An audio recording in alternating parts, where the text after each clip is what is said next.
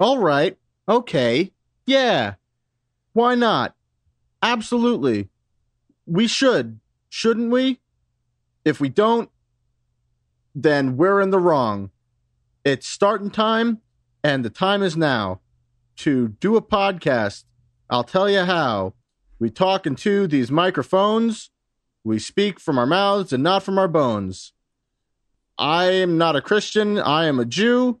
It's time for Mad About You. Wow. If Mad About You was a final frontier, we're traveling outside of time and space here. So let's break it down now. It's just what we do. It's Mad About You. Was that totally made up or was that a parody? If you can believe it, that was 100% made up. You know, it started out like nonsense. It was. And I thought and then to it myself, developed into... this guy really doesn't... You really start with no idea in your head when you start talking. Not a one. Not a single clue. And then it turned into something that made so much sense in a way that I thought it was a parody. It was a parody of quality. No. It was just like, what if you took something good, but like not? It has a catchy nature, catchy rhythm. It has a catch. Oh, there's a catch, all right. Yeah, you know, like the flu.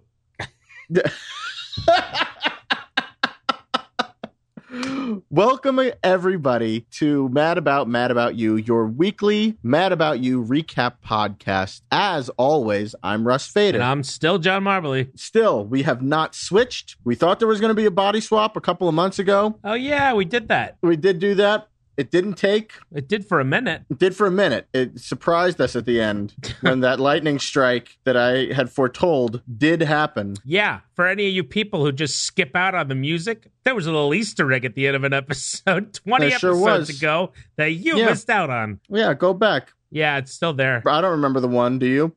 No, I have no idea. All right, so listen to the end of every episode and find the one where John and I switch bodies. Well, this won't help. It's the one where I mess up the intro. Here's what you're going to do. That'll narrow it down to 15, and then from there... Yeah, you'll listen to the beginnings of the episodes, then you'll listen to the ends of the episode, and you'll know what we're talking about. You'll have a great time. I think that's our only Easter egg, right? Basically, I think so. Otherwise, yeah. I mean, listen, Russ, the whole podcast is just you and me laying candy out on the table. That's true. It's like, I'm a big chocolate bunny. And I'm a big Smartie. You sure are. A big roll of Smarties. Well, now we know what to be for Halloween this year. I'm still going with no Mets, no tongue. No. It's at the bottom of all my notes because I copy and paste the same file and then erase it and then start over, you know? And like I see it every week and I'm like, you know, it's a pretty good t-shirt. It's really good. It's a pretty good t-shirt. No Mets, no tongue is a very good t-shirt. Yeah. It's niche. And everyone's going to think it's filthy. Yeah. Like, oh, if you're a Mets fan, I'm not kissing you or whatever. They're half right. It is filthy, but not for the reasons that they think. Well, tongue's kosher. That's true. You know what? You've talked me into it. Great. So, now what? Now what? Great. Well, now we do the obligatory check-in where I say, John, how are you? Yeah, I'm fine. I say, I'm fine too, and then we move along. Anything of note? Anything great? I saw Last Action Hero last night in 70 millimeter.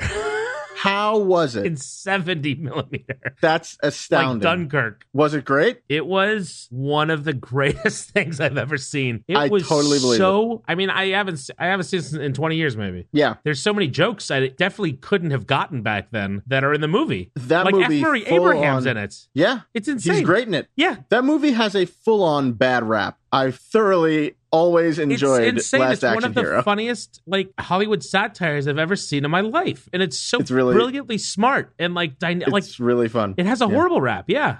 Oh, I mean, when it was out, they were just like, "This is the worst movie ever." Yeah, I think it won a Razzie or whatever. Yeah, for sure. Yeah, that's what they said at least. And I was like, "Are you kidding me? This is one of the best movies I've ever seen." I watched it a lot. All right, pump the brakes. No,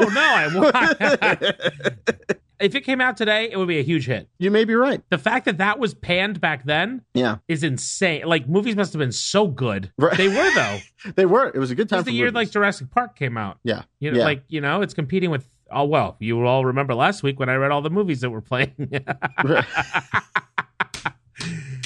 The awesome movie list. Oh, right. And then they weren't that awesome. All right. Everyone go to hell. No, if I'm not mistaken, it was you saw Last Action Hero. I saw that this was a double feature. Yeah, I didn't stay for the... You didn't stay? Oh, I saw that they were also showing Streets of Fire, which I watched a few years ago for How Did This Get Made? And it's a bad movie with Rick Moranis, and it's a musical with music by Jim Steinman, who writes all of Meatloaf's songs. And it was going to be a trilogy, and they only made the one because it was not good. But I loved every minute of this movie that I watched at home. It's not good, but I loved it, and I would have been very interested in hearing I don't think anyone's surprised by the notion of those two things going together for you.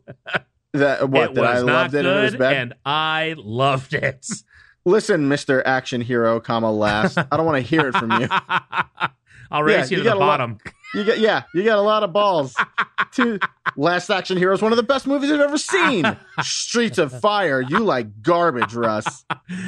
So that's fun. You, anything? Me, anything. I don't think so. What did I watch? Oh, I watched a little bit of Wet Hot American Summer's new series on Netflix. Oh, yeah, I forgot. It's a lot of fun. I bet. The trailer 10 years later. It's great. I was looking at it because they made that movie for a little over $1 million. Oh, $1 million? Yeah. I thought it was 11. A little over, yeah. Oh, okay.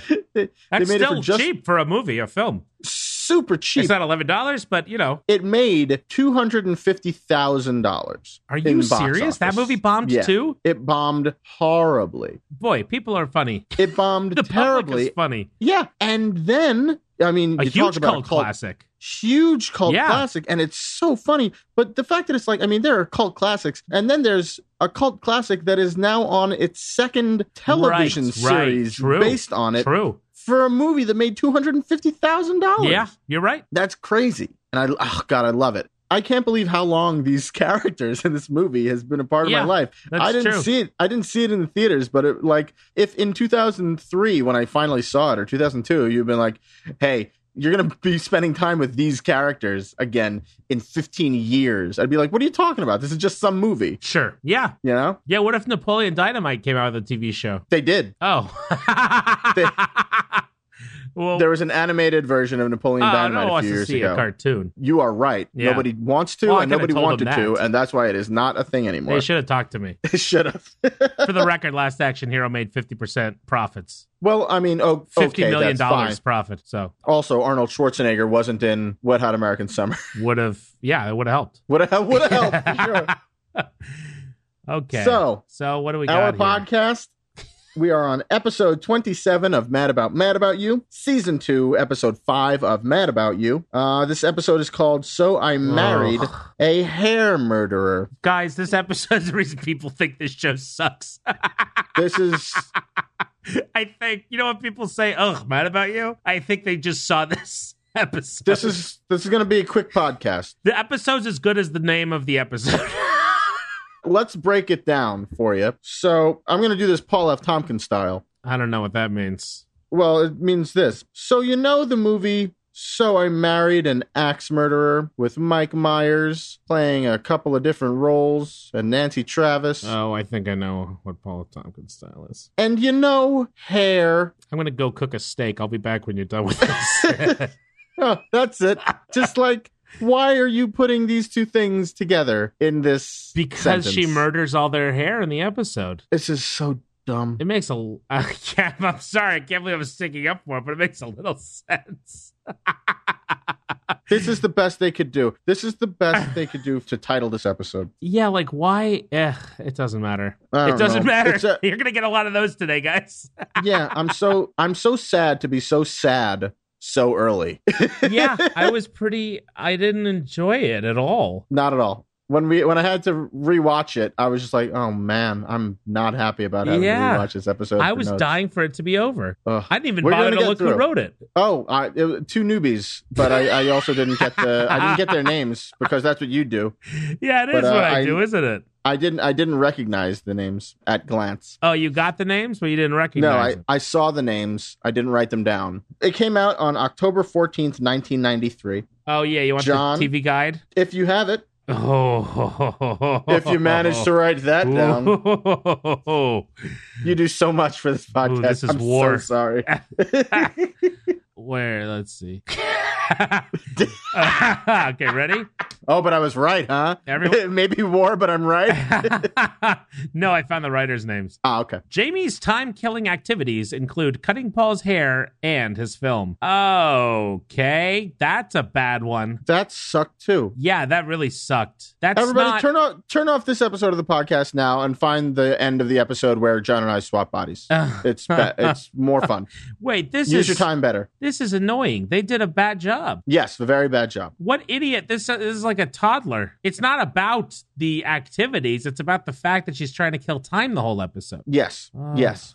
You know what? Whoever wrote that TV guide synopsis may have also titled this episode because they both have as little to do with the main thrust of the episode. Right. They're about the plot, not the people. Oh, look at you. Mm-hmm. Beautiful. They need to give these people notes at the TV They guide. do. Somebody does. Well, they need to now. There was a time, I remember. I know they need to now, but you know who will now? Us.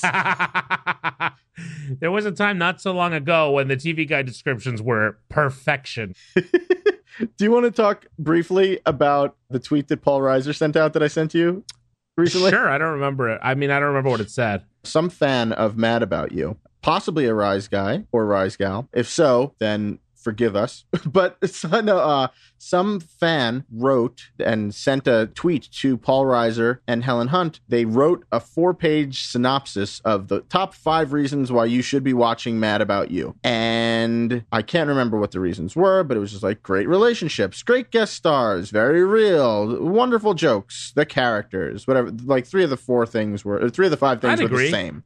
Yeah. But again, it was 4 pages long, and he sent it to Paul Reiser and Helen Hunt, and Paul Reiser retweeted it and said, "Thanks so much for the thoughtful words. Very thorough too."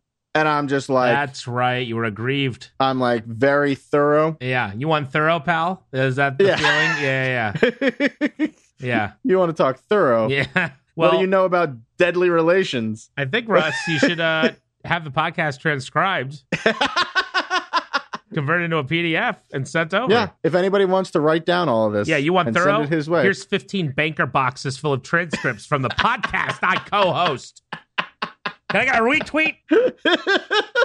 By the way, big fan. Yeah. So I'm the guy for the parking lot in Long Island. I'm not crazy.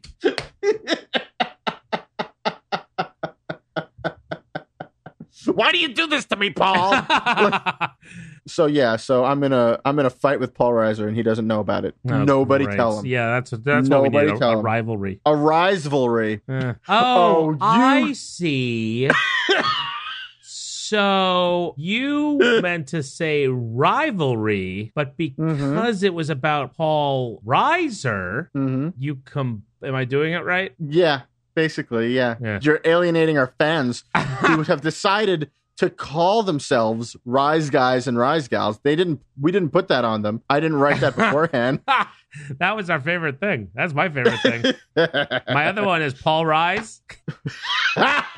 But I never know what to finish it with. No, I wanted to start a podcast with that once upon a time. Like, Paul Rise for the Honorable... Yeah, Paul Rise, the Honorable Judge Marbley. I guess, yeah, but I didn't want to thrust judge on myself. Is now presiding. Yeah. Oh, man. I like that a lot. Well, I like that a lot. Yeah, you hadn't said that to me yet. Maybe, hey, we'll see. Everyone stay tuned. Yeah. Tell us what was this. This is how you support a riser pun, by the way, John. What I'm doing right now. See how much fun we're having? We're laughing. A riser. Oh, gosh. What is it? A riserly? It's horrible. A rivalry. That's not a pun. It's like if you put 2 words together that don't fit and then say it's a portmanteau. It is a portmanteau. Yeah. But wait, what are the requirements for a portmanteau? 2 words jammed that together. means a new thing. But it has to mean something new, I think, right? Or unrelated to... There's a second part of a portmanteau that you're dropping, and it's offensive. I'll tell you what I'm going to drop now is this line of conversation. All right. Do you guys see what mood this episode put us in? It's like the slime in Ghostbusters 2. Yeah, it's like Jerry and George in the contest. What was on TV? You're watching NBC.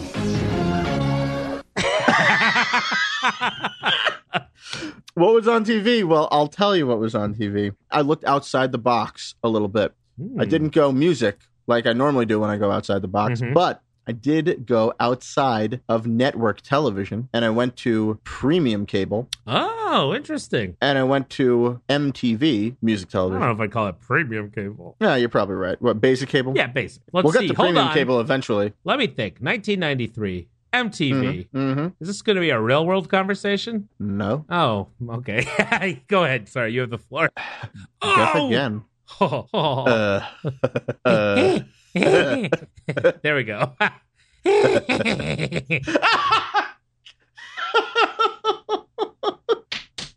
I'm so glad it happened that way. Did it premiere? And also, sorry, everybody. No, but Beavis and Butthead is the name of the show.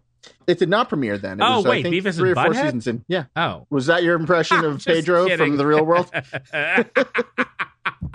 Because that's offensive. Yeah, Beavis and Butthead was on and out and in full swing. 4 seasons in at that point, I believe. Oh, wow. An institution. But also, like, I think their seasons were maybe 6 or 8 episodes, and they had like 3 seasons per year or something to that effect. Oh, you know that's what I mean? Confusing. Okay. Yeah. The episode that was on that night was called Buff and Stuff. Disgusted with their pathetic physiques, Buzzcut decides to enlist the duo in a weight training course.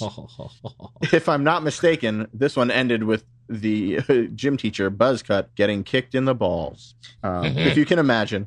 Did you watch Beavis and Butthead? Oh, yeah, of course. Yeah. I loved it. I only had a couple eps on tape, but, you know. Yeah. Because I wasn't allowed to watch MTV. Right. Where were you during this? Were you still stateside? The Philippines. Philippines. Thought so. I taped a couple in the summer. Gotcha. Oh, and they killed me. It was. I remember, like, at first being like, "Oh, this is a stupid show." Yeah. Or being, this is a stupid show that's sounds like you get stupid, it. That the stupid idiots in high school like. Yeah. Or middle school, and then like a few episodes in, I was like, "Uh-oh, yeah, I'm a stupid idiot." I'm a stupid idiot. It was really, really fun. I was going to Dateline this, but yeah, Dateline / Mario Brothers. I'm bad at that. Yeah, you are.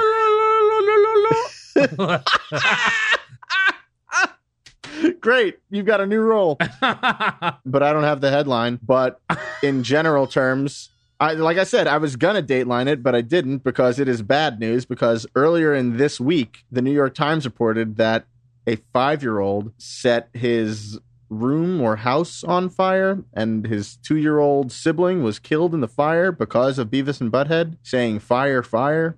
And so that happened. I don't know if you remember that or if that news of that got out there. Oh, back then. Yes, back then. That week in May, I think it was May 8th. This episode was from May 14th. And in May 8th, that's when the kid set the fire that killed his brother. So sad. Thanks, Russ. Yeah. Oh, but the rest of the show, super funny, right? Boy. Yeah, I watched Beavis and Butthead a lot. And I remember buying tickets. I remember going to see it in theaters and being like, I cannot believe I am spending money to go and see this. And it was so good. I had such a good time seeing the movie in I never saw theaters. The movie. Oh, it's great. Oh, I'm sure. It's really, really good. I'll watch it eventually. Yeah. When I retire. When you can finally tell them all to go to hell. You'll put your feet up. Watch a little Beavis and Butthead. I always liked the cartoons, like just the storytelling of them doing whatever. But I preferred the videos, them watching and doing the videos.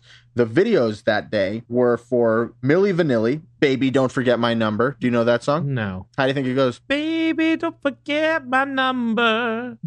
Great. There was Journey. If you did, it's 457-249 8621. Make sure you got a pen and a pad of paper. Write it down, then you won't forget. How close was I? You're pretty close. Oh man. How's it really go? Ba ba ba ba ba ba ba ba baby, don't forget my number. Okay. Ba, ba, ba. Yeah, that over and over again. There was Journey, Separate Ways. Do you know that one?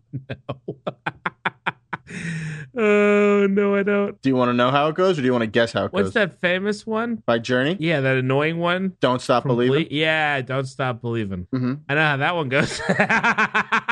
Let's hear it.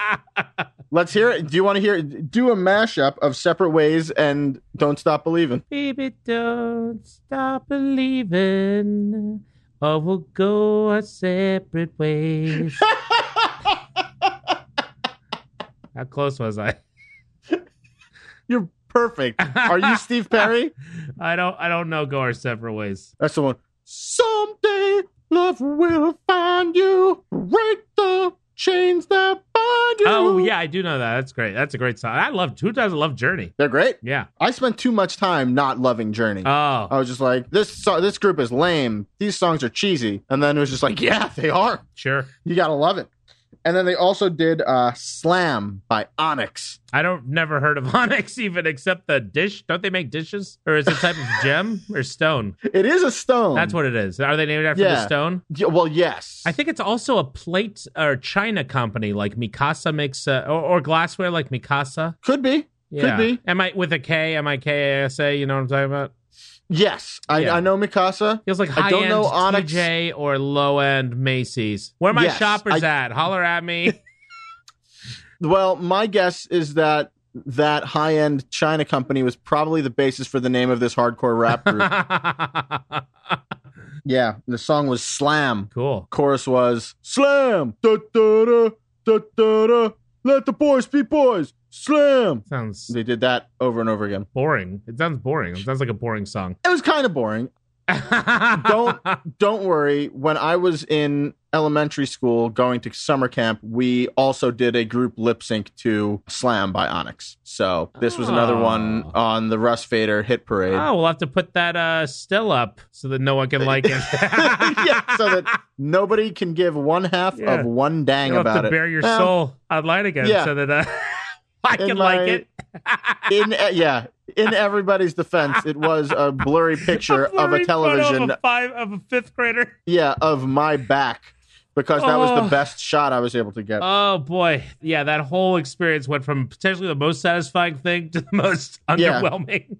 Yeah. Oh my God, Russ has a picture of him in fifth grade doing Informer by Snow, wearing purple with a tail. Had to know him. Oh, so that's what was on television. Beavis and Butthead, 4 stars. John, what happened news-wise? From WNBC TV, this is News 4 New York with Chuck Scarborough and Pat Harper. Dateline. Go ahead. Manhattan Minstrel Show. Nope. And what else you got? You are not even going to believe where this story goes. Am I gonna like this? Yeah. This isn't. Okay. I mean, of course it's serious, but it's not serious. Like, you know what I mean? It involves the Friars Club. Okay. It doesn't involve Crown Heights. Great. Let me put it that way.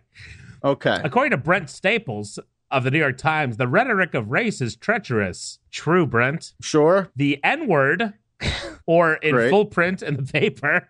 Okay. Spoken by someone black, it can pass as a simple greeting or even a term of endearment. Spoken by someone white, the word is almost universally heard as an insult. Like it or not, blacks have carved out a historical exemption allowing raw talk about race, though primarily among themselves. Whites who infringe inevitably take some heat. Most people avoid that heat. The white actor, Ted Danson, Oh, yep.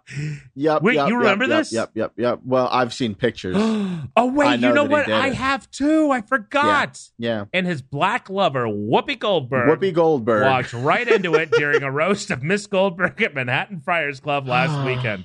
Mr. Danson appeared in black... Oh, I don't want to take down Ted Danson's career right now. Good thing we only have 200 listeners. Yeah. Also, 200 listeners. Also, this was reported in the paper, and he did it in public at the time. I know, but no one knows. Like, if they knew now, you know what I mean? Everybody knows. This is not a secret. No, any of our friends who would be bothered by this, I think, or peers, you know what I mean, who are our age, who forgot about this. So you in think 2017 would be very upset. You think that if liberal America now were to find out about it, they'd take down Ted Danson's career? I think the Venn diagram of people obsessed with Ted Danson and people obsessed with, like, what's the word? Progressive social politics? Is you? Yeah, I think it's narrow enough that he's going to be fine. But it's this conversation? He appeared in blackface and used the N-word in a series of jokes aimed at Miss Goldberg. Mayor Dinkins attended the roast and proclaimed himself, quote, embarrassed. Another guest stormed out and wrote the Friars a nasty letter. Miss Goldberg... That guest was Rudy Giuliani. Miss Goldberg, who helped craft Mr. Danson's joke, says she's astonished. Oh, wow, but that's naive coming from a black person from New York City. Wow, they're calling Whoopi naive. Whoopi Goldberg. Well, yeah, she kind of is. In that and other ways, she's problematic. Let's say. In other ways, wait, is Whoopi Goldberg a controversial figure? Kinda. Oh, wait, why? She said. Well, she's. I haven't loved all of her takes of things that she said on The View. For instance, a couple of years ago, she was talking. Well, no, cause I haven't seen it, but she, it made. I feel like we're two Long Island housewives now talking. Basically, I don't like Whoopi. Yeah, that's exactly. Oh, we're kibitzing. Just a couple of years ago, when they were cracking down on Roman Polanski, she commented on how that wasn't, quote, rape. Ooh, Whoopi. So not the best. You have no idea how much I was hoping you were going to say it was something about her take on Israel. Which is, I'll bet my favorite kibitzing topic. You know what? She's funny. I don't like a take on Israel. I don't like. Meanwhile, in Beverly Hills, Mr. Danson still doesn't know what the fuss is about. Oh, God. Oh, yeah? An old white dude doesn't quite get it? Weird. Oh, dear. Miss Goldberg released a statement. For 89 years, the Friars Club has made a habit of making these roasts the most tasteless, the most vulgar, and the most outrageous events in many a comic's life. Sexual jokes of the basest kind and ethnic jokes, while mostly Jewish-oriented, have been the fare. Why anyone would take offense to Ted's roasting me in the tradition of the Friars Club is beyond me. Okay, Whoopi. That was an interesting one, I thought. For sure. This one's a good one. Dateline. Go ahead. New Yorkers & Co., the bagel maven, ... from Puerto Rico? I added the tone. A lot of hot takes today. A lot of hot takes. Helmer Toro was not to the bagel born. When he was growing up on his father's struggling sugarcane farm in Puerto Rico, there were no bagels in his house or in his vocabulary. But then he moved to New York City, where the bagel is as unavoidable as crowds on the IRT. Cool. Wherever that is. Boy. Have you ever tried to figure out the old subway system on Wikipedia and then gotten lost immediately? I have a hard enough time with the new subway system. Okay. It's so confusing. Just when you're like, they all must, all the colors must map to old ones. Nope. Nope, they do not. That is not a thing. Yeah. Here, he took his first bite of a warm, sweet-smelling, donut-shaped roll that had been boiled and baked to shiny perfection. Boy, they are sure going out of their way to pretty up and talk around the word bagel. Guess who this guy is? Who's that? Mr. Bagel? At the age of 43, today, he is the president of H&H Bagels. Wow. Isn't that something? I like it. He currently sells 100,000 bagels a day. Jeez. A man of few words. That's a lot of donut-shaped bread. Yeah. Oh, Russ, just say bagel. A man of few words, Mr. Toro manages to overcome his shyness to proclaim himself, quote, the biggest bagel maker in New York. I love all the quotes in this story from him are so straightforward, but they say them like they're not. Yeah. To proclaim himself the biggest bagel maker in the world. And he has no hesitation of pronouncing his bagels, quote, the best in the world. So what makes H&H Bagels different from all other bagels? Quote, it's confidential. This is a really good piece. But it says, Mr. Toro said in a whisper, his eyes widening behind gold frame aviator glasses. But today it says, Mr. Toro hears one question again and again. How did a Puerto Rican become a bagel maven? His answer, quote, I was born with a certain feel for the bagel. This is how I read him now, and I'm enjoying it. Actually, he began to learn about dough and bread baking at the age of 12. He worked after school at bakeries in the Bronx, where his family settled in 1958. Quote, the family was very, very poor, said Mr. Toro, who wears a gold watch and a Gucci belt and takes his family on ski vacations in Vail. That sounds like when you're a kid and you're writing, you have a writing assignment, and so you have to you write down all of the facts that you can find about a person. But this one, and then you write the thing, and you've got this, you cross off all of your facts, and then you've got your piece written, and you're like, oh man, I got all these leftover facts. What am I going to do? I know he's got a Gucci belt. He's got a Gucci belt, and he takes his family on vacations, and he's got. Not to do that. One sentence, boom. I see your point, and not to do this again, but in this specific case, it makes sense. Because it's illustrating the contrast between his upbringing and his wealth now. Great. Well, then why don't you teach elementary school writing, and I'll just do this podcast by myself. Cross your facts out. I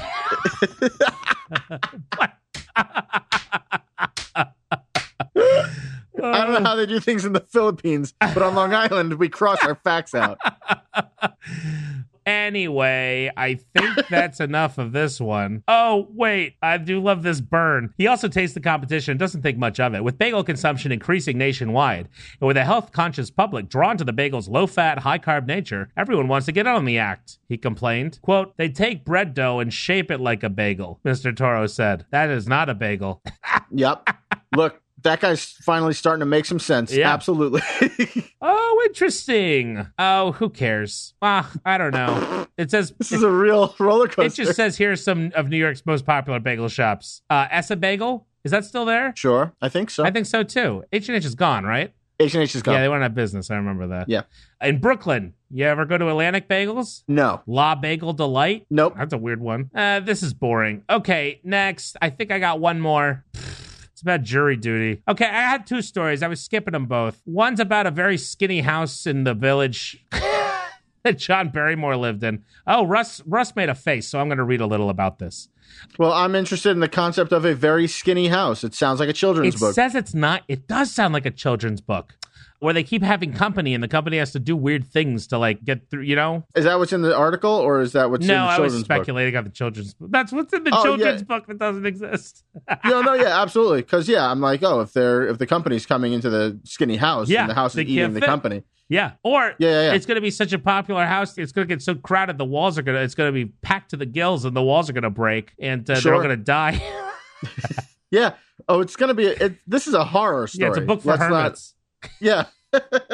Hermit the Frog. Okay. Hermit the House. So, who cares? Quirk on Bedford Street, Barry Horse Slim Stage. Walking tours regularly clog the sidewalk outside the incredibly narrow brick house on the Old Greenwich Village Street on Bedford Street, which, as many of you may or may not know, is where the apartment that is the exterior of Monica and Rachel's apartment on Friends dwells. Ooh. On Bedford, I did not know that. And I forget, Greenwich maybe? Bedford and Greenwich Ave? I'll have to find out. Oh, Russ, you got to go take a little walk over there. I will. It's kind of surreal. I'm sure. Like I'm saying now, whatever. I'm sure if I got there and saw the exterior of Monica and Rachel's place, I'd kind of freak out a little bit. It's also very surreal because when you look at it, you're like, oh, yeah, of course. This is, of course they shot in L.A. Yeah. Like, it both puts you in the reality and takes you harshly out of it, of the show. Yeah. But it says they keep taking snapshots of each other, the people on this tour, with their arms spread out across the whole width of the house, said Christopher Dubbs, who's been trying to buy the house at 75.5 Bedford Street between Morton and Commerce since last November. It's only 9.5 feet wide, was built in 1873. It's 3 stories squeezed into what had been a carriageway. John Barrymore once lived in it. It was the home of Edna St. Vincent Millay, whoever that is, for a year in the 20s. Is she famous? I do not know. Who cares? Probably. Let's Marry to the Mobber. You got married to the mob. This house is still bouncing around. I found a listing on Curbed from 2011, Curbed in New York. It returned to the market for $4.3 million. But what's weird, Russ, is it must be very tricky photos, but the photos on the Curbed article do not look, it looks, well, you know what? 9 feet's long, actually. Never mind. 9 feet's longer than a person. Yes. Well, it's a very... yes. Yeah, it's a very nice house. I can say with confidence that 9 feet is longer than a person. The floor plan's kind of funny because it's just 4 very narrow rectangles for each floor. Like very narrow, long rectangles. Yeah. Supposedly also Cary Grant lived there and the famous anthropologist Margaret Mead. Oh, cool. I've heard of her, I think, right? Yeah, and a famous anthropologist. Yeah. It's 990 square feet, which is pretty good. What's the rent? 4.3 mil.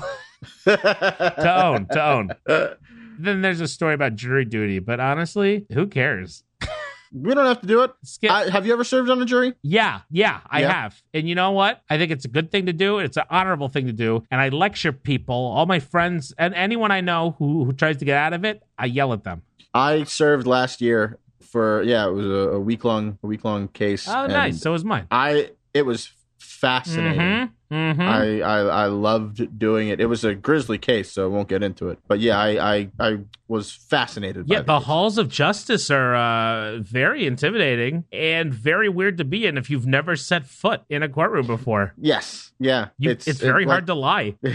It is. Like, I don't get people always say, like, you just say some BS to get out of jury duty. It's like, good luck to the judge, to his face. Yes. Good luck. Oh, yeah. Also, like, my judge, like, sniffed that out the first time. Like, somebody, like, gave a wishy-washy response to something, and the judge was like, no, you're going to stay put. Everybody, no, he was just like, now, you said that you couldn't do this, and now you're saying that you can't. Now, I know that you wouldn't want to perjure yourself, and that's what you're doing right now. Nice. So, like, he just, like, made an example out of this person right from the get-go. This judge was not having it. Good for him. Yeah, pretty neat. Yeah. Pretty neat. Everyone should serve on a jury. It's a great experience. Mm-hmm. And it's do your part, because you might wind up in front of a jury of your peers, and if they know you're a monster who tries to skip out on it, maybe they'll give you a thumbs down. You'll end up in prison for the rest of your life. Think about that. The more you know. Mad about you, your moral conscience. I wish I could have done it. The more you know. It would have been good. You know? Just yelling at people about jury duty. The more you know. In black and white. Juries, we gotta have them. You should be on them. Well, it's just, stop whining. At the end of the day, the more you know, it's your it's your life being decided by these people. Yeah, and you're trying to skip out on it. Yeah, it's your it's your social. You think voting's important? So's this. This is the other part of it. Yeah, people don't get shamed enough for this one. Let's start shaming people. I already do. Yeah, it's the one thing I shame people about. You want to go online and find people who skipped out on jury duty and then dox them? No, Russ. Just it's still America. Have I gone too far? Yeah. Oh, John, I have terrible news, I think. We have to talk about the show, don't we? We've been putting it off.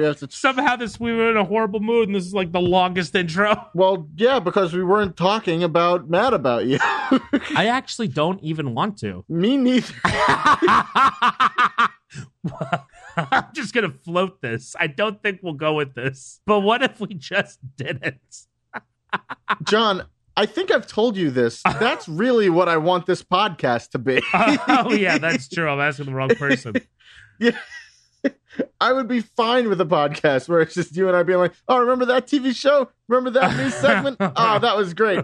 All right, next week. All right, next week. I love Mad About You. We're both mad about Mad About You, but today, that's what we are. Mad about Mad About You. Yeah, today we are not mad about Mad About You. Today we are mad at Mad About You.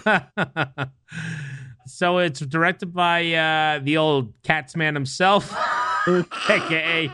T.S. Eliot, a.k.a. the Big T.S., a.k.a. Tommy Schlamme, a.k.a. Thomas Schlamme. Magical Mr. Miss Tom Schlamme. Magical Mr. Schlammelies. Does that work? Yours is better. I think yours is better. That's how you support a cat's paw. Excellent portmanteau. I don't know if that's right. It was written by Andrew Gordon and Eileen Kahn, another writing team, I'm assuming, because their resumes are almost identical. Another writing team because they wrote this episode together, and we know what that means. They both came out of Dream On. Oh, yeah, great. They both wrote 28 episodes on that boring TV show.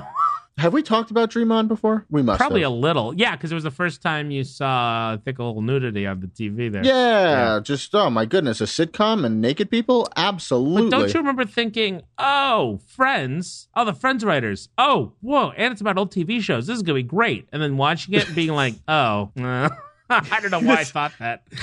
Where's Chandler? Yeah, this isn't witty. Right. Yeah. What did I think this was going to be? Why does Michael McKean have an Australian accent? Also, he's not. Why aren't there more boobs?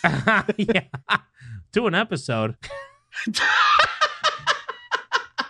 How about a baker's dozen?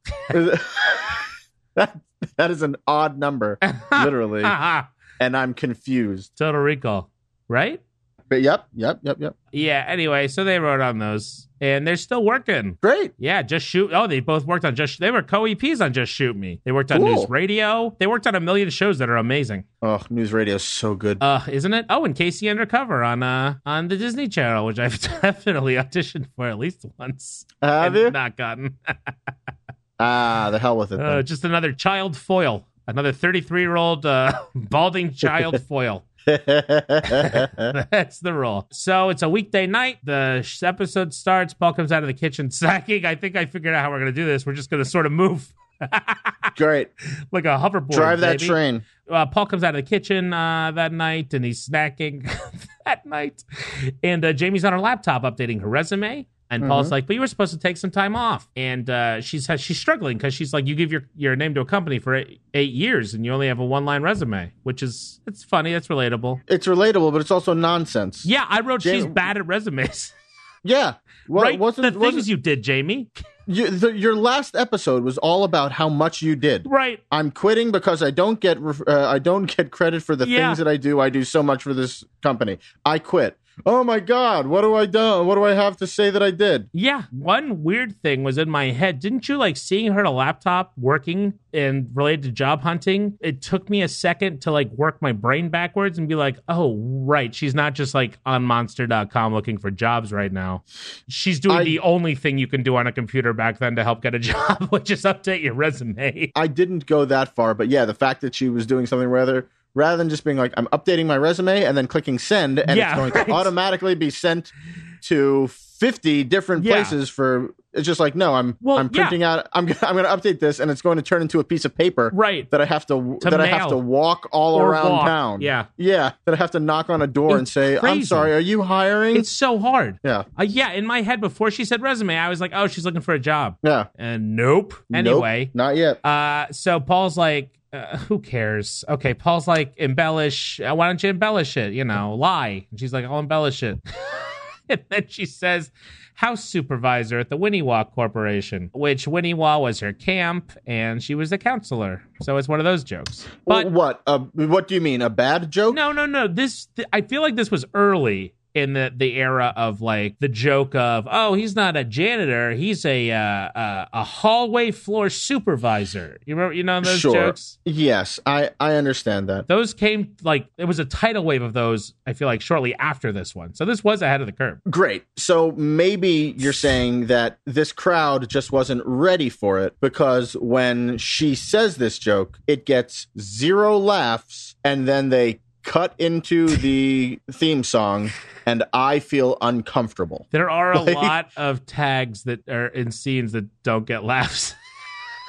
This episode is almost completely devoid of laughter from the studio audience, and from the audience of Russ on his couch. Yeah, I probably laughed more than you did, but let's see. So a little bit. Monday. I love that you know.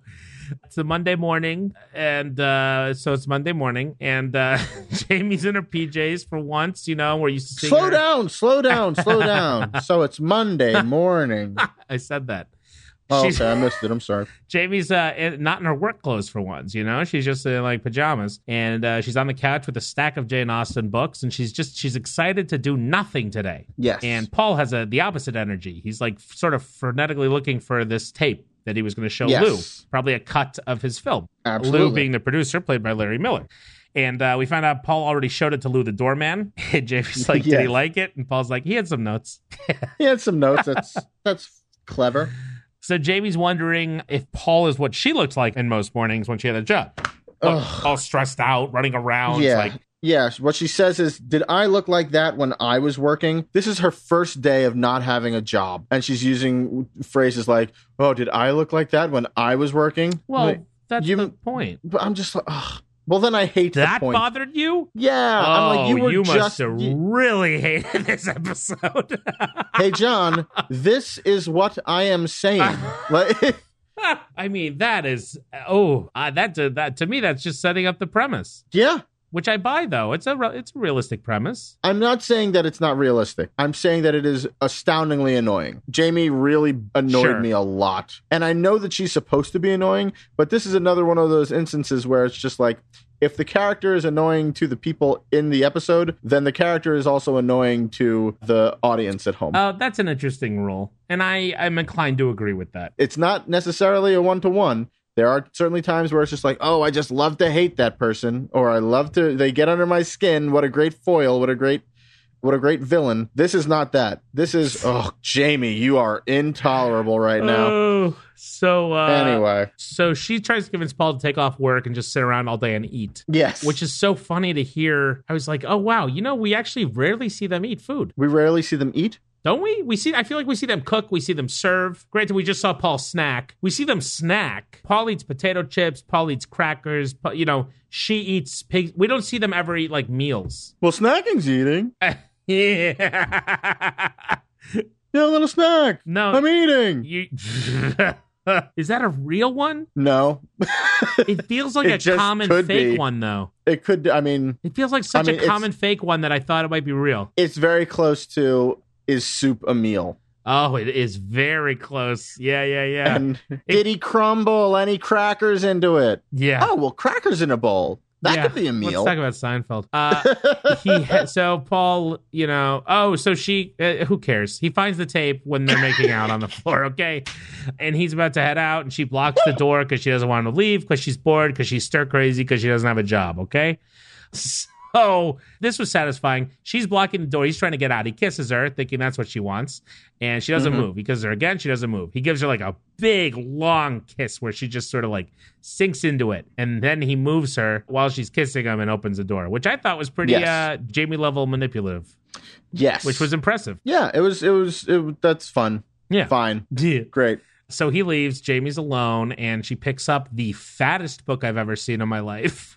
Mm-hmm. And yeah. Oh, and then what does she do, John? She lays on the couch with her tea, and she puts a blanket around her, and then she moves her tea. Like, she does all these things that I think were very realistic and kind of funny. She gets herself settled. Yeah. And then she starts to read, and then, the TV. She wants to watch TV. Who doesn't? Sure, but when she starts to read, what does she do, John? Oh, I don't know. Something that annoys you? Oh, she takes that book cover and she just bends it all I the way forgot. You're back. nuts about that. She reads like an animal. Yeah. Just breaking books. Yeah, Larry like David would say she has... with a book spine. Larry David would say she has no respect for paper. Yeah. None. Oh, ugh. Go ahead. You were going to say. She puts the TV on and we get another one of these great daytime talk show promo jokes from the show. Next on Geraldo, gay pets. Listen, it's not as funny as the last one, but I still like it. I like the bit, and I like whoever does the voice, and I just think I hope they keep doing these, and I'm sure they will. I do like the voice. I'm just like, the idea, gay pets, that's its own joke. Okay. So again, we go out on no laugh, and it's uncomfortable when she changes the channel, and it's an infomercial for something called the Hair Vac or something. Yes, and also in addition to like the gay pets joke is whatever, but it is at least audible. After that, the volume gets cut in half, and they're just like, and they're advertising like what I remember as being called a Flowbee. Do you remember that? Wait, this was a real thing? Do you not know? Yeah, this was a real thing. Oh. The Flowbee, such a stupid idea, was you hooked it up to your vacuum, and it was a hair cutting device, so you could cut your own hair at home. That is insane, though. Yeah, yes, it was. Okay, this was a real thing. So, for all of you who know what that is, this is a play on that. Yeah, and the Flowbee ad is at half the volume. It's almost completely inaudible, and that is how they segue into the next scene. Yeah, the Foley guy really messed up. Let's blame the Foley guy. You struck out season 2, Foley guy. Come on. If you peel an orange next to a firework, it sounds like an infomercial for a hair vac. Oh my God. So we go to the next scene, Buckman Studios. Paul, Lou, and Warren are gathered around the moviola. And yeah. No, nothing. Lou wants lots and lots of shots of dogs and cats. Yeah.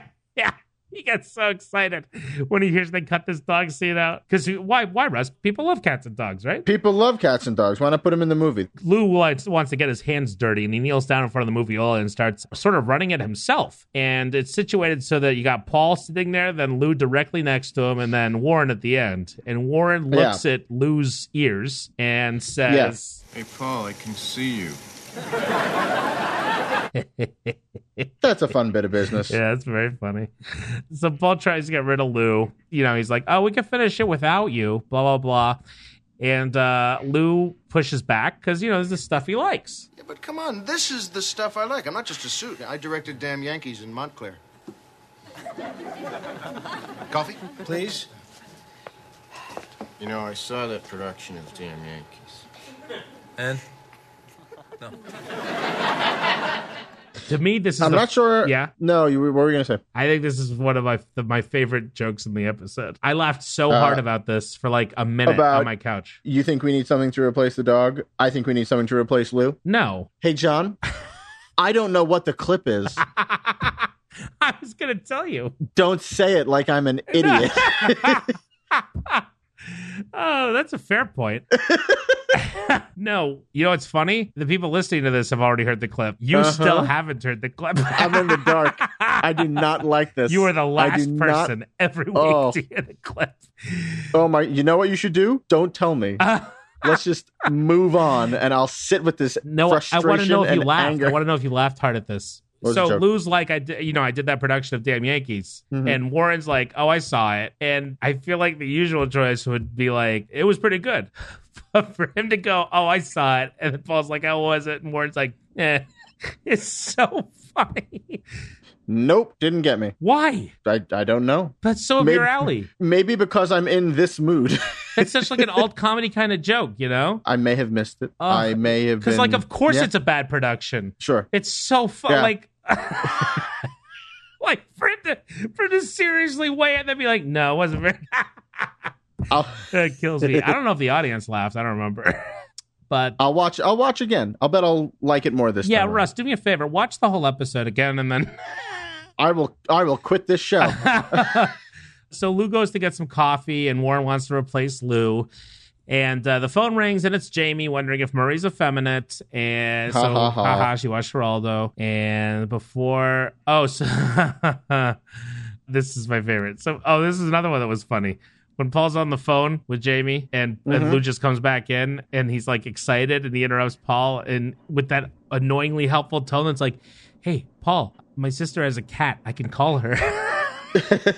That's very funny. Yes, I like that. I got a kick out of that. So Paul gets off the phone, and then she calls again, like 2 seconds later. Before he gets off the phone, there's a joke. Oh. Jamie is telling him a knock-knock joke, and Paul says, who's there? Yeah. And then he says, Bert and Ernie who? And then he says, okay, that's funny. So, sweepstakes. What's the joke? Knock-knock. Who's there? Bert and Ernie. Bert and Ernie who? fill in the joke. Tim Burton. Go get him, Rise guys. Go get him, Rise gals. Tim Burton and Ernie Isabella. Tim. It's a knock-knock joke, not a knock-knock Wheel of Fortune before and after.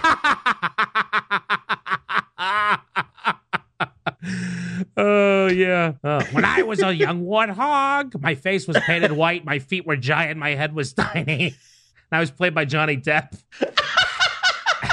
Wait, am I getting Tim Burton mixed up with someone? No, I'm not. No, you're not. I just didn't know how the end of that bit was going to go. And I'm really happy that it went that way. Everyone knows Ernie Isabella. Sure they do. He's Mr. Carosi. And Mr. Carosi, that's right, from Saved by the Bell. He's Mr. Carosi from Saved by the Bell. Malibu Sands. Yes, sir. And I saw him play Amos in Chicago on Broadway in 1997. Oh, did you? Uh-huh. And I was so excited. I saw him play Sancho Panza in Man of La Mancha. With Brian Stokes Mitchell. Yeah. Oh. Yeah. He was very good. Oh, you bastard. Oh. It was very good. It was good. Look, all I'm saying is my high school did Man of La Mancha when I was a junior. Russ, it was funny, trust me. My production was better. So Paul gets off the phone. Jamie calls again like 2 seconds later to ask Paul to guess what she found behind the fridge. Answer, a raisin. So while he's on the phone, Lou just walks over. This made me laugh because it was so stupid. Lou walks over to the Moviola again, and he just goes, "Hey, what's this button do?" And he pushes it. And he's pushed the send film spooling all over the floor button. The button. This Moviola apparently has a button that just makes it go flying. Yeah. It's the brake machine button. Yeah, it's the visual gag button. And also Stephen Wright doesn't know how to answer questions because he says, "Hey, what's this do?" And Stephen Wright says nothing. And then he pushes the button and he says, "Unless you push it." And it's like, "Hey, Stephen Wright, that's the point of buttons." Hey, Russ, that's the point of a Stephen Wright joke. Yeah, I know. I'm burning the show to the ground, John. Yeah. You need to be recalibrated if you're not parsing Stephen Wright jokes properly. I do. No, this is what happens with me. Like, when I love a comedian, I will go to the ends of the earth to be like, "Don't you understand the reality or how this is funny?" Fun. Yeah. And if I'm not up for it, I'll just be like, yeah, Stephen Wright, of course you don't push the button. And it's like, that's why it's a joke. He's like, I'm aware of why it's a joke. I see. It's a little bit you do. But it's not a bit as much as it is just a bummer of the way I interpret the world. That makes you laugh. For sure. So next scene, it's that night at the Buckmans, and Ira's hanging out. It's Ira and Jamie, and they're rearranging their hideous, messy living room. Yep. And then Mr. Katzman pulls one of his little camera reveals there. The man, you give him 3 cameras, say, "Don't move him too much," and he says, "I don't need to. I'll still do some magic." Oh, watch this. We cut to a wide shot how good I am yet. to reveal Lisa's been sitting on the couch reading magazines. Yep. Not couch. She's helping. Love seat. Yeah, she's helping. Which I thought, I just love him. Yeah, the cameras, for sure. This is him, right? They don't normally do this. I think you're right. I think so, too. We don't often see anything like this. Yeah, he's adding jokes to the show. Yes. Anyway, Paul comes home. Guys, I wish you could see Russ's face. Paul comes home and Paul comes home and Jamie welcomes him in Italian because she's also been learning Italian. Obviously she's going stir crazy. We get it. And to me, this is when it clicked. I don't know why it took this long, but I was like, this feels like I Love Lucy or Dick Van Dyke because she finally doesn't have a job. Yes. Well, A, it felt like Dick Van Dyke because of that. And B, it felt like Dick Van Dyke because Paul comes in and immediately trips over the new location of the couch. Yeah. So there's slapstick and other stuff. But not great slapstick. No, lacking slapstick. He bumps into an end table and catches himself pretty quickly. By the way, but the phone does fall out of the cradle, which is hysterical. Lacking slapstick is lackstick. There you go. Oh, that's not bad. How about slackstick? You're so much better at this than I am, and I'm pretty good at this. No, but I couldn't do it without your setups. Aren't we a team? Yeah, you're the man behind the man. You're my Leo McGarry. I'm the guy behind the guy. Aw. So anyway, so Paul thinks that the new floor plan is a little bit confusing. Right. Jamie comments, "Murray got it." And Paul says, "Well, he's a dog. He's got 4-wheel drive." Yeah. And that made me laugh. Oh, that's good. Okay. Yeah. So then Jamie tells Paul to mingle while she finishes up dinner. I didn't get this. Made me laugh a little, even though it didn't. It's too crazy, right? A lasagna recipe on the back of a Rice Krispies box. Oh yeah, that's insane. It's too much. Just like stop making things up. Right. Yeah. There's no world where there's a lasagna recipe on the back of a Rice Krispies box, and there's definitely no world in which Jamie sees that and says, "Oh, okay, yeah, good." Yeah, I think the second part's true in this episode, though. She'd say yes to anything in this episode. I think not to, That's why this episode bothers me so much. I'm just keeping it real. No, you're right. This is an episode in which Jamie will say yes to anything, but Jamie is not a say yes to anything person or character. Right. Even at her worst. Like, that's not who she is. And so we're not seeing her behave according to the rules that we've established for Jamie. Wait, I feel like she's more say yes, though, than Paul usually. I thought, I mean, I guess it depends on the thing, but don't we often say that Paul's the one saying no? Yes. I don't know, John. Guys, this is going to break Russ. I'm so mad. So we go to the next scene. Oh, wait. No, we don't. We go to 3 scenes from now. Wait, we do go to the next scene, don't we? Well, eventually. Does something else happen that I didn't write? Jamie is learning Italian. Oh, that little joke. That's right. Yeah, Jamie's learning Italian, and she has asked Ira to make Paul a martini. Yeah, they have a wet bar now. They have a wet bar. Ira makes Paul a martini. Jamie exits speaking Italian, and Paul says in the same tone as the voice who is teaching Italian, he says, "Please give my wife some lithium," which ha ha ha. Oh, I thought that was funny. Yeah, I did too. That's how I signify that I think something is funny now. With this fake sarcastic laugh. Yes. This episode has won. A haughty sarcastic laugh. Ha ha ha. Ha ha ha, John. I think you're funny. Ha ha ha. So now we're in the middle. It's the middle of the night in the next scene. Paul's asleep and Jamie's in the closet there, chucking clothes onto the bed. She's cleaning out the closet because she can't sleep because she's unemployed. And the clothes wake Paul up, and she wants to go for a walk. She's like, "Let's go for a walk." And he's like, "Oh, but honey, it's late. I gotta sleep." And eventually she's like, okay, I'll go to sleep. And she gets into bed, but then, surprise, she can't sleep. So then she has a little plan about the clothes. Maybe I should sell these clothes. What? Maybe I should sell these clothes. Sell them for what? For money. Listen, I told you, we're going to be fine. You're working. I want to do my part. Listen, you remember the whole thing? Better or worse, or richer, poorer? What is that from? From Brigadoon. Sometimes I just need to hear Paul Reiser say Brigadoon. They've done this before, haven't they? A Brigadoon reference? Yeah. Maybe. I feel like we've spoken about Brigadoon before on this podcast. Yes, and I think I looked it up and stuff. Yeah, I knew about it. No, we definitely talked about it. I knew about it. Don't get me wrong. I knew about it. Look, everybody, I know a lot about the shows that my high school did when I was in middle school, okay? I don't need anyone to tell me what The Odd Couple or The Music Man or Bye Bye Birdie is. Oh, don't get me started on Bye Bye Birdie. Or Neil Simon's Rumors. Yeah, he does love a Brigadoon reference, and it's fine and fun there, absolutely. Yeah. Jamie automatically selling her possessions to bring in money. Didn't feel like Jamie, right? Didn't feel like Jamie did. It feels so sudden. I mean, I know that it is, and I know that that's the point. But again, I'm like, I don't like the conceit of this episode at its core. So that's why everything about it, I'm just like, why? Wait, she seriously is going to sell her stuff? I think it's such a crazy premise that doesn't have crazy enough content that, you know what I mean? To me, I'm like, oh, this would be a very funny, homage to an old sitcom because it's structured like that. Right. It's like Ricky's at the club, and while he's there, Lucy goes nuts, and he comes home to insanity. Yes. But this is like, oh, she's acting crazy.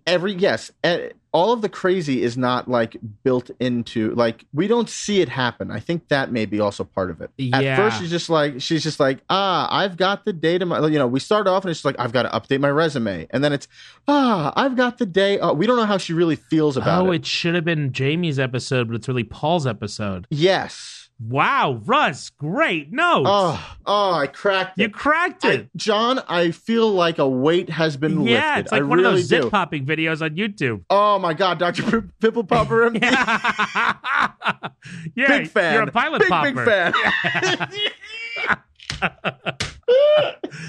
Oh my God. That is it. That's the problem. Oh, yeah. We don't know how she feels, and we don't know why she feels it. We're with the wrong character the whole time. We are. Oh, Russ. Now you can finally use that time machine that's in your closets. Folks, that has been Mad About You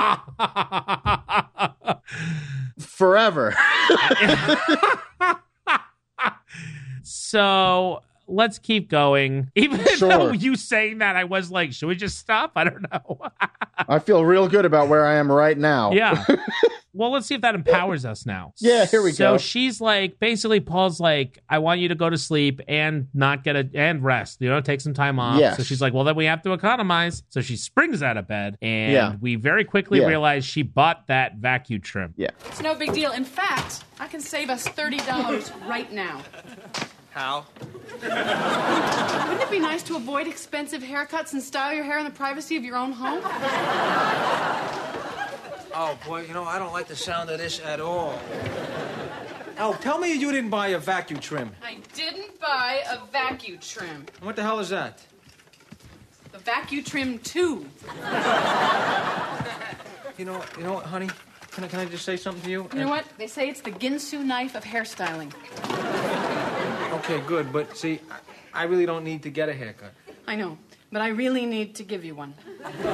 The vacuum trim 2. I know. The Ginsu knife of hairstyles. Yeah, that Ginsu knife was real popular in the comedy scene in the 90s. Yeah, it sure was. You're right. The Ginsu knife was popular in the country in the 80s, and so it was popular in the comedy scene in the 90s. Yeah. It's like our Tinder. Yes, as everybody aged into TV writing roles. Right. They did it in stand-up in the 80s, and then it was just like, that's true. It was a little bit late. I see. That's very true. When I was a kid in the 90s, I didn't know about Ginsu knives. I had to learn from movies, but it's not like I saw ads and was just like, that's what a Ginsu knife is. Did you? Yeah. Fine. I'm wrong. No. Different regions. I guess so. We had a lot of shoes to cut, and it's an old Seinfeld joke. Anyway, so she gives him a haircut. Yeah. Paul says, I really don't need a haircut. And she says, I know, but I really need to give you one. Yeah. And again, we go out not on a laugh, I think. You're right. You are right. I didn't realize There's how no laugh rarely it happened, or how common it was. The opposite of what I first said. Right. Yeah. That thing I said, the other thing. So we're back at Buckman Studios the next day. They're at the Moviola again. Mm-hmm. And Paul's wearing a hat now because his haircut must have sucked. Ha ha ha ha ha ha ha ha ha ha. Get it, Russ? I'm with you. Sucked. I didn't get it. You are wonderful. I don't think that's fair. No, you're not. It's not. I'm sorry. John, I want to apologize. I've been taking out my hatred of this episode on you. It's been misplaced. And wow. I've meant everything I've said. Oh, we finally get a clip now of New York at Night. Yeah, we do. What I love about New York at night is the smell. It smells like hope. Philly smells like hope. But it also smells like nutmeg. And that ain't right. Did I hear him say it smells like nutmeg? Yes. And that ain't right? Yes. Is that like is that a specific reference like Starbucks popping up? No. It's just nonsense, think it's just, right? It's if not nonsense, I think they think that would be funny. If any, I mean, maybe New York probably maybe smells a little bit more like nutmeg around the holidays. I don't think that's what the guy was referencing, though, I think you're right. I think they just think that sounds funny. Yeah, for those who don't know, he's kind of looks like a garbage man or a construction worker, and he's being interviewed by, the crew. Yeah. Well, I think they're wrong. Mm-hmm. So Lou's worried that the clip isn't enough, to make you feel something like deep down in your chest, and he's right. He's right. This movie's going to stink. It's not thumpy enough. Yeah.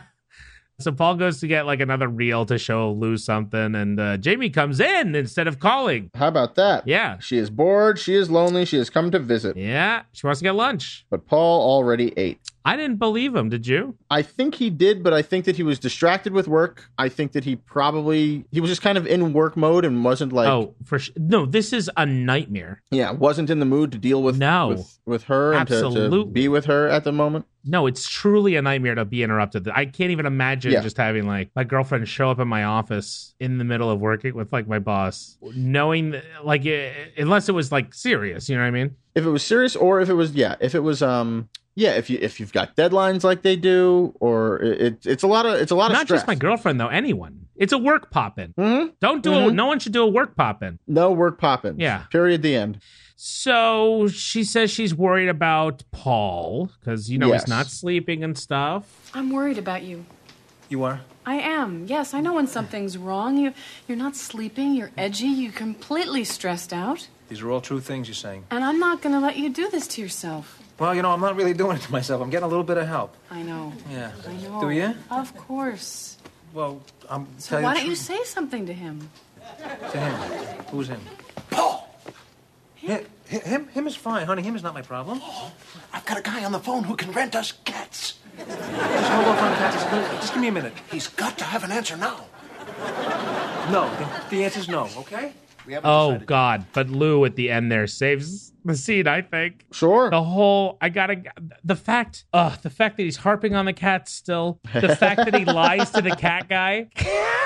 Because he's got like, a guy on the phone who could rent us cats. He's so confident he can still convince Paul to get the cats. From he's got to have an answer now to we haven't decided yet. That's very funny. Larry Miller is keeping this afloat. He's great. I'm wondering, well, I know it's a Larry Miller thing, the whole snapping that he does. Mm-hmm, you know what I'm talking about? Mm-hmm. Larry Miller punctuates a lot of his sentences and thoughts and ideas. Yes, he does, with a big snap. Yeah, like a snap followed by a finger flourish. Yes. Like, say, that's an idea. Yeah, and if you watch his bit that I mentioned last week about the 5 stages of drinking, that's a recurring thing where he keeps on talking about how, like, you have such and such to drink. You think to yourself, if I get home right now, I can get so long as I get 4 hours sleep, I'm cool. You're arguing against artificial turf. You think to yourself, if I can get 2.5 hours sleep, I'm cool. Wow, you know it. It's a good bit. And then the next thing is you're arguing for artificial turf. Oh, that's very funny. I got to watch this later. It's a good bit. I got to tell you, Russ, we didn't talk about this on the podcast, but as many of you might remember, several weeks ago, Russ basically forced me to insert a bit about punctuation by a comedian, Victor Borga, that makes Jackie Mason look like Chris Rock, named Victor Borga, and it is so funny. I couldn't believe it. It's really funny. It's so like straightforward in a way. Hey, John, and yet hysterical. John, I'm going to make you put it in again right now. I'm not. Go back and listen.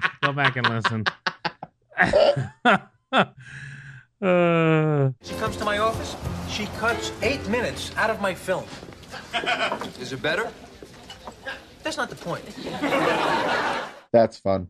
So Lou wants to show. Oh, so Lou gets excited. He's like, "Oh, Jamie, let me show you some footage." So now she's involved in the movie, which is the last thing Paul wants, probably. Mm-hmm. And when she sits down, she asks Warren, played by Stephen Wright, who has crazy hair, if he needs a haircut. And then I think we go out on like a soft or no laugh again, maybe? I don't remember. Well, yeah, because we show, she says that, and that's a weak laugh line. Right. And Paul gives in the background a big over-exaggerated head shake to indicate, no, you don't want to say you want a haircut. So weird. It's really weird. So weird. It's not the good. show. Not the show. So we cut to riffs. Boom. Paul and Ira having beers. Oh, and this is funny. If I didn't write, but look, if I didn't write anything down for this scene, and if I were to just say to you, like, don't look, all right? I looked. Don't look at what happened. They're at Riffs. What happens in the scene at Riffs? Do you have any idea? I looked a little. Oh, okay. Because I don't know. I looked at the thing I bolded, which was the joke. Go ahead. But the fact that I'm saying the joke. Yeah. I remember a couple thoughts I had on this scene, but no, it's all coming back to me now. Yeah. It's crazy. But the first thing is a funny little joke. It's such a good joke that it made the TV Guide. synopsis. Wait. The fact that Jamie cut 8 minutes? Oh, my gosh. You're right. That's what it refers to. Yeah. Oh, my gosh. Oh. This one line. Yeah, here we go. Everyone strap in. It's Everybody 3 get seconds. ready. I'll teach you how to use the system. It's very simple. A period sounds like this. That was a bad one. That was a much better one. A dash, an exclamation point is a vertical dash with a period underneath. See? The comma. Quotation are 2 commas. Or if you happen to be left-handed. Question mark is a little difficult.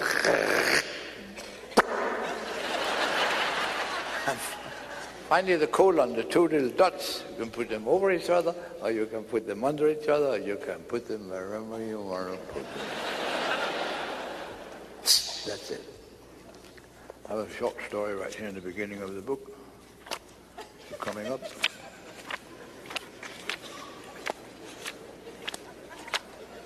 Page 9. Oh.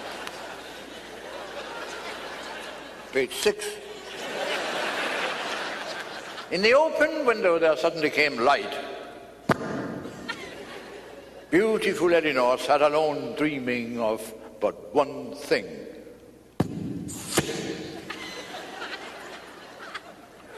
2 years had passed since she met Sir Henry. Wouldn't it be funny if I played the Victor Borga thing instead? Great. Here's the clip. I'll teach you how to use the system. It's very simple. A period sounds like this. That was a bad one.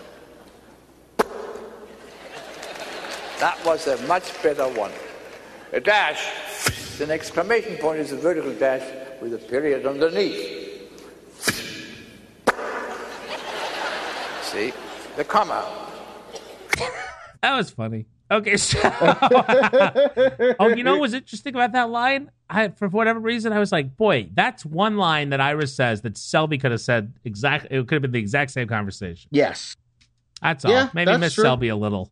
A little bit. Only because Ira wasn't being Ira either in this episode, actually. That's yeah. True. Ira. Oh, let's talk. Okay, so no one is themselves in this episode. Yeah. It's just they didn't have quite a grasp yet on the characters they were writing for. That's all. Inexcusable. Well, okay. Well, they didn't do that bad a job because they, I think they wrote like a lot of these. Yeah, because 48 of them, Russ. Yeah, because they're going to win many, many Emmy Awards. Yeah, soon. Right. Yeah. So. They're some of the greatest writers in the history of television. And they had one clunker, so... Oh, wait. Guess what they wrote? What'd they write? Oh, wait, no. Never mind. Sometimes, guys, I get a little bad at reading IMDb. Because, you know, the difference between writer, story producer, executive story editor, blah, blah, blah. We all know. Okay.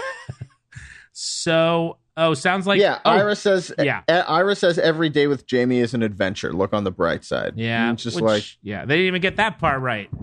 Yeah, yeah, exactly. You're lucky. Like, you're supposed to say how lucky he is. But he's also wearing a hat, and we're meant, you know, and Paul's like, show me, and I was like, show me. So it's like, I guess Ira got a haircut too. Well, little's left. Oh, we do another Scatman Wyden Scatman reveal. And again, I almost want to call it the Lisa reveal. Yeah, that's true. She does turn up in these. Yeah, he does it again. He widens out, and we see Lisa come in, and she's headed to their table, and it feels like they're there for like Paul called a meeting about Jamie it behind does her feel back. That way. And Lisa says something that I thought was funny, and no one laughed when she was like, "Who thought I'd turn out to be the normal one?" Yeah. That's funny. Dead. Nothing. Yeah. They've been as beaten down as I have. And they've been sitting through like 3.5 hours of it already. Yeah. They're like, ugh, I don't know. How much longer? Exactly. So Paul... They're like, I hope we don't have to watch this again.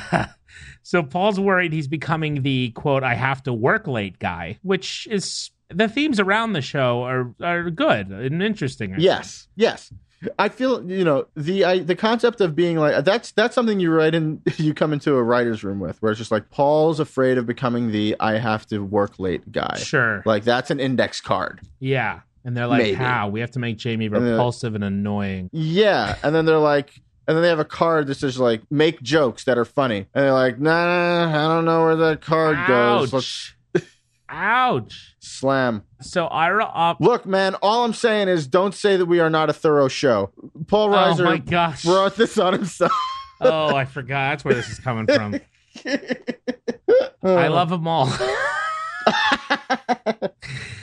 Ira offers to let Paul's... Well, let's see. Ira offers... Oh, so Paul's like, I need help. I need help tiring her out, basically. It's like walking a dog a long time. That's funny. So Ira offers to let Jamie make him a big lunch every day. No, the dog is not the show. I said that. It's true. The bill... Oh, and then, okay, so the waitress brings the bill. Even Ursula wasn't in this, which is too bad. Mm-hmm. The bill is $103. And because Paul's Lisa like, why? Lisa bought drinks for the guys at the bar. Yeah. And they show the guys at the bar. Yeah. And the guy at the bar in the forefront has got to be at least 50 years old. Yeah, all of them. They're like 8 guys who look like they just got out of work at their, I don't know, what's the thing older guys work at? An old person factory. Yeah, baseball card shop. Where they manufacture old people. They are old people and they make old people. And then Lisa... that's where these people work. Lisa has to do this for us. Don't look, I'm blushing. Which, God bless her. That's cute. Yeah. She's working hard. And I think that's in like okay laugh, maybe.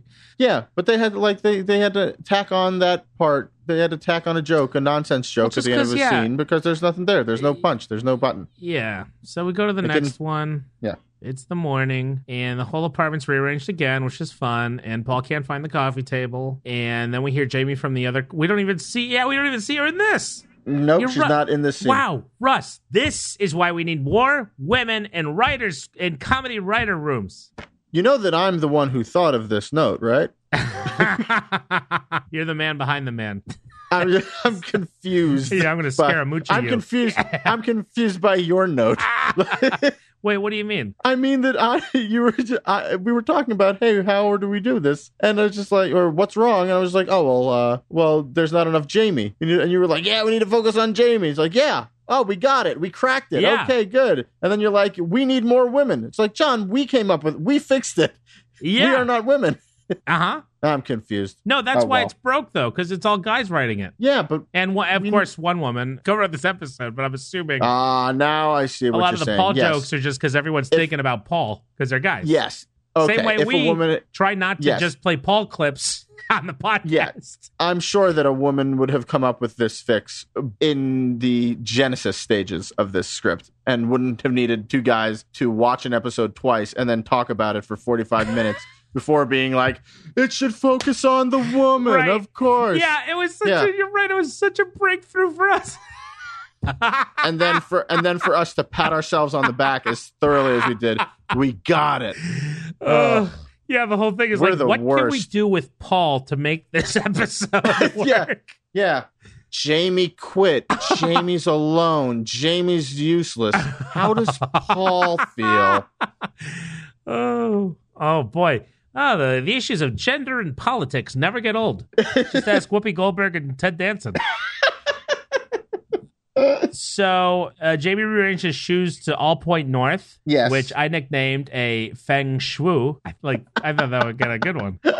Like a feng shui. Yeah, and why the woo? Feng shui. Why shui? Like a shoe. Oh, is feng shui better? Yes, feng shui is better. I thought the woo would have to be in there to recognize the way. No, we get that with feng shui.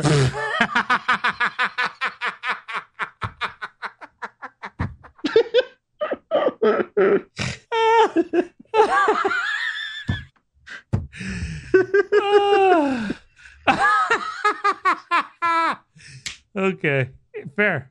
Oh man. Lisa comes in kind of ticked, wearing a hat, and she takes it off, and she got a haircut too. Mm-hmm. And then she leaves. Yep. Her haircut is crazy. Wait, why did she come over? Did she say? No. She just came over to tell Paul that she got a haircut. It was crazy. I got a haircut. She left. Yeah, I don't recall why. I don't she either. Came over. I wrote down. I was like, she leaves. Why did she come over? Hey Paul, check out this fright wig. All right, gotta go. Yeah, boy, once again, would never happen if they had iPhones. That's true. Yeah, couldn't have had this episode work this way. So Paul tries to confront Jamie and fails. They have this long conversation about pate or something. Who cares? Yeah, why do they bring... They're obsessed with pate. Yeah, I don't know why. Pate comes up way too much for this couple. A surprising amount. You're right. It's not Frasier. No. So Paul says he has to... Oh, yeah. So this is like one of those moving good, mad about you moments. Paul says he has to work late with Lou, which we know is a lie. You know what? Hold tight for just a second because there's a great joke that we missed. A legitimately good one. Yeah. Where Paul says, have you seen my bag? Jamie says, it's on the coffee table. And Paul says, you seen the coffee table? And that's fun because we've rearranged things. Very good. Yeah. I like that a lot. That's great. Yeah. And then... So, yes. Yeah. Yeah, as we said, then Paul says he has to work late. He's become that guy. He gets his coat out of the closet and the coffee table's in the closet. Yeah, coffee table's in the closet. And he says, coffee table, which I got to kick out. Yeah, me too. So, next scene is that night. And Jamie is taking Murray's measurements now. Yes. She's going to knit him a sweater. And he's not into it. Stand still. Do you want a sweater or not? Yeah. That's a funny thing to say to a dog. So there's a knock, and it's Lou. You busted, Paul. Oh, and he comes in, just a classic Mad About You entrance, full of energy. Hi. Hi, Jamie. Loved your notes on the montage. Forgive me for popping in this way, but I just have to speak to your husband. Paul! I just had a whale of a brainstorm. Paul! I was in a cab on my way to visit a lady friend of mine. Nice girl. You'd like her. Anyway. Suddenly, it dawns on me. Why not do an interview with the Statue of Liberty? Animated, of course. Paul?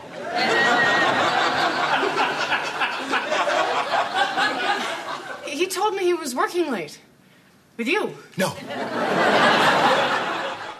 I love with the Statue of Liberty. I think it's so funny that they are having him harp on the same things over and over again. Just the cats and Statue of Liberty animations. Yeah. I think it's amazing. He has two ideas. Yeah. It's like Joe Bluth.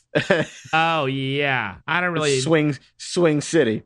I don't really know this show. It's funny. Yeah. So it's not my taste. That is true. I've watched 3 times. I get to episode 6 maybe, and then I get a little tired. Okay. It's a lot of kook. A lot of kook for me. Lot of kook. I like a good sappy scene between two people like Mad About You. That is true. By the way, we're talking about Arrested Development. Oh, they know. I'm sure they do. So I love the way he also just denies the alibi. So nothing changes his mood. He has no idea what's going on. He's swept up in his own idea. And she's like, he's not working with you? No. No. Yep. Just yeah.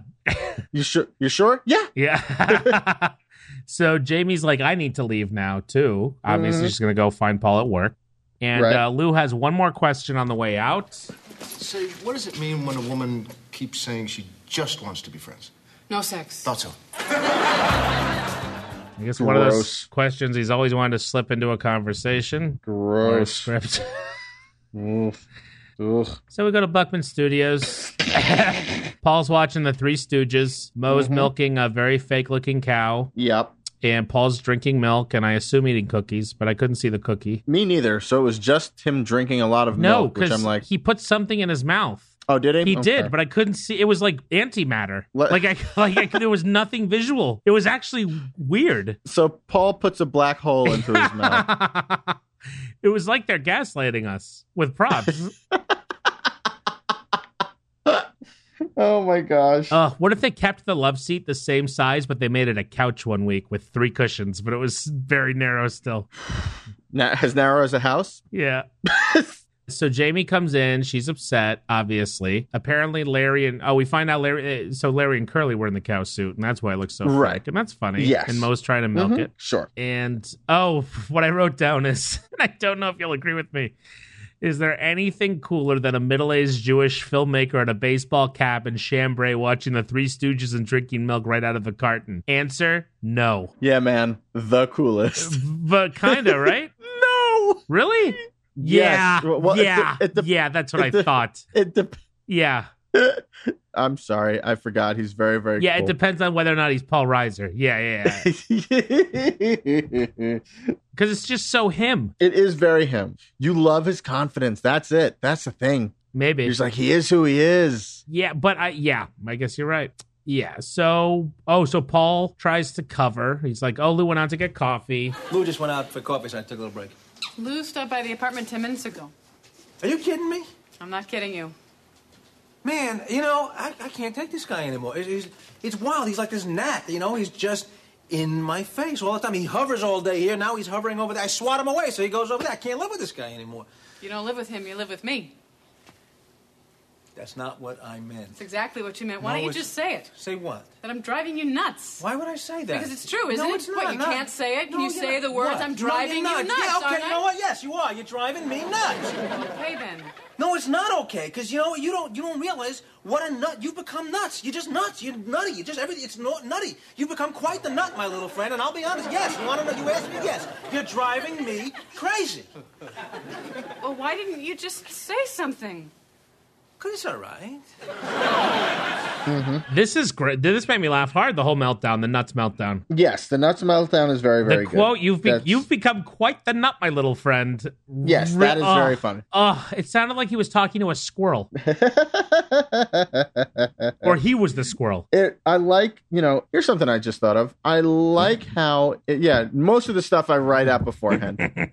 But this is off the top of my head. Where he says, that whole thing about him saying, you're nuts. He's not, other shows they would repeat. They would have different words, different lines in there. There's you're nuts. You're going crazy. You're driving me totally insane. Yeah. And it would be all of this florid language of different, that's written. Here, he just repeats, you're nuts. You're nuts. You're driving me nuts. You're nuts. Yeah. You are nuts. And he tries to shake it up, and he can't. He'll leave and come right back to nuts. And that's, you become quite the nut, my little friend, is still just a variation on that theme. But it also comes like 7th or 8th of him just repeating the same thing again and again. It's great. Also, to me, that's kind of realistic because you're like... it's very realistic. She set the parameters with which you can attack her. Yeah, that's true, You can only use her word without going into, dangerous territory because you don't know where the landmines are. Yes, I'm driving you nuts. If you say, you're right, I'm going crazy. Right. Wait, what? Exactly, yeah. What do you mean crazy? No, totally. I said nuts. Yeah. Yeah, and then him just coming, her saying, why didn't you say anything? And just... because it's all right. That's just I liked that very much. I like the delivery of that. I like that writing. Everything. I like that joke. In case it wasn't clear, we love the show. Love the show. Can't wait to see what other episodes Eileen and the other one, Andrew, Andy put out. It's just this one, didn't resonate with us the same way. It's going to be fine. There's hundreds of episodes. I get so nervous. I don't want people to think we hate the show, I don't think they will. I think they can even tell that in this episode that we do not love, that we love the show. Yeah. So Jamie's really worried about their relationship because instead of being at home, Paul's alone in an empty building with the Three Stooges, which I think is fair and sort of fair. It's sweet and for sad. Sure. And then she goes after the Stooges. If it's all right, why are you down here in some empty building in the middle of the night with the Three Stooges? I mean, they're not even funny. I don't want to have that discussion again. I don't want to have that discussion now, which is great. Bad move. Bad idea. What do you think of the Three Stooges? Because of this, when I was a kid, and this and Seinfeld and everything, I really wanted to like the Three Stooges. But? Well, they're pretty boring unless you're like a Rube from the 50s, right? I never got it either. I never got it. It's dated. Yeah. It's so stupid. But I want to like it so much. I do too. And we've talked about the universality of slapstick. Mm-hmm. Somehow this doesn't do it. And I know it's, other people do make the comparison, but I'm like, somehow I'll take the Marx Brothers slapstick night and that stuff. Day all over forever. The place. I'm like, am I just equating the two because they're both black and white and incredibly influential? Yes. Great. Well, I wonder... Problem solved. Moving on. If I went to the movie theater, though, for like a Three Stooges marathon, then it might be funny. On a big screen where you're asked to focus all of your attention, and this is what you're doing with your next hour. Maybe. That might be enough. I don't want to have to watch a movie with all of those Three Stooges fans. Fair. They're all Paul Reisers, though, basically. If only. I'd love to watch a movie with a million Paul Reisers. And out there, probably, in New York. Yeah. So Jamie is afraid that Paul doesn't like her anymore. Yeah, that he only likes Jamie with a job, not Jamie without a job. I had a job then. I'm a different person now. Yeah. She has not had a job for 3 days. Oh, this didn't bother me again. I thought this was great, actually. Ugh. You're on an island. Not me, man. Now you're on an island of hate. Probably. I'm on an island of hate. Oh, you mean Long Island? So now it becomes a romantic time. Mm-hmm. Paul shows Jamie the Three Stooges, and she sits down and he watches it with her, and she still doesn't get it, but she likes that he likes it, and that makes her happy. Yes. Which I found is a great thing that girls do. Girlfriends, I found. For sure.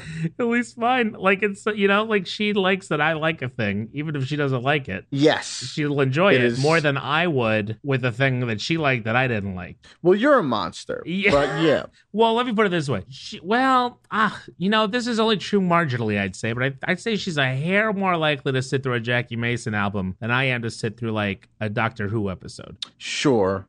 I get that. I think. But I make myself, because it's important. Yeah. I've come to the point where, oh gosh, I know an awful lot about the Real Housewives. Oh, I love the Real Housewives.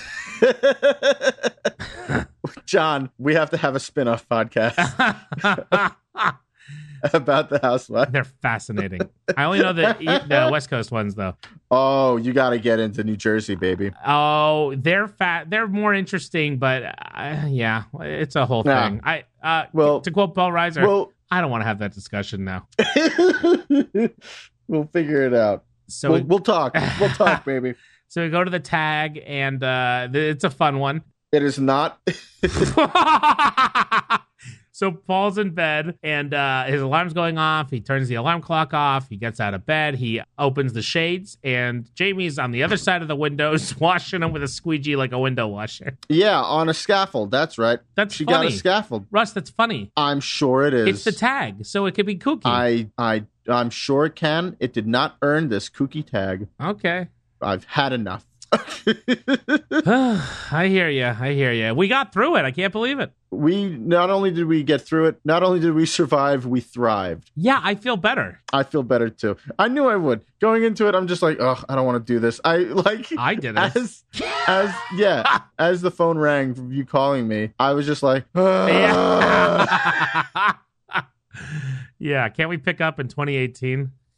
Yeah, but I knew I'd feel like this by the end of it. Indeed. God bless you, John, and God bless you, Mad About You. Rise, guys, rise, gals. Thank you so much for listening. This was a lot of fun to talk about against all odds. One man. No, wait, two men.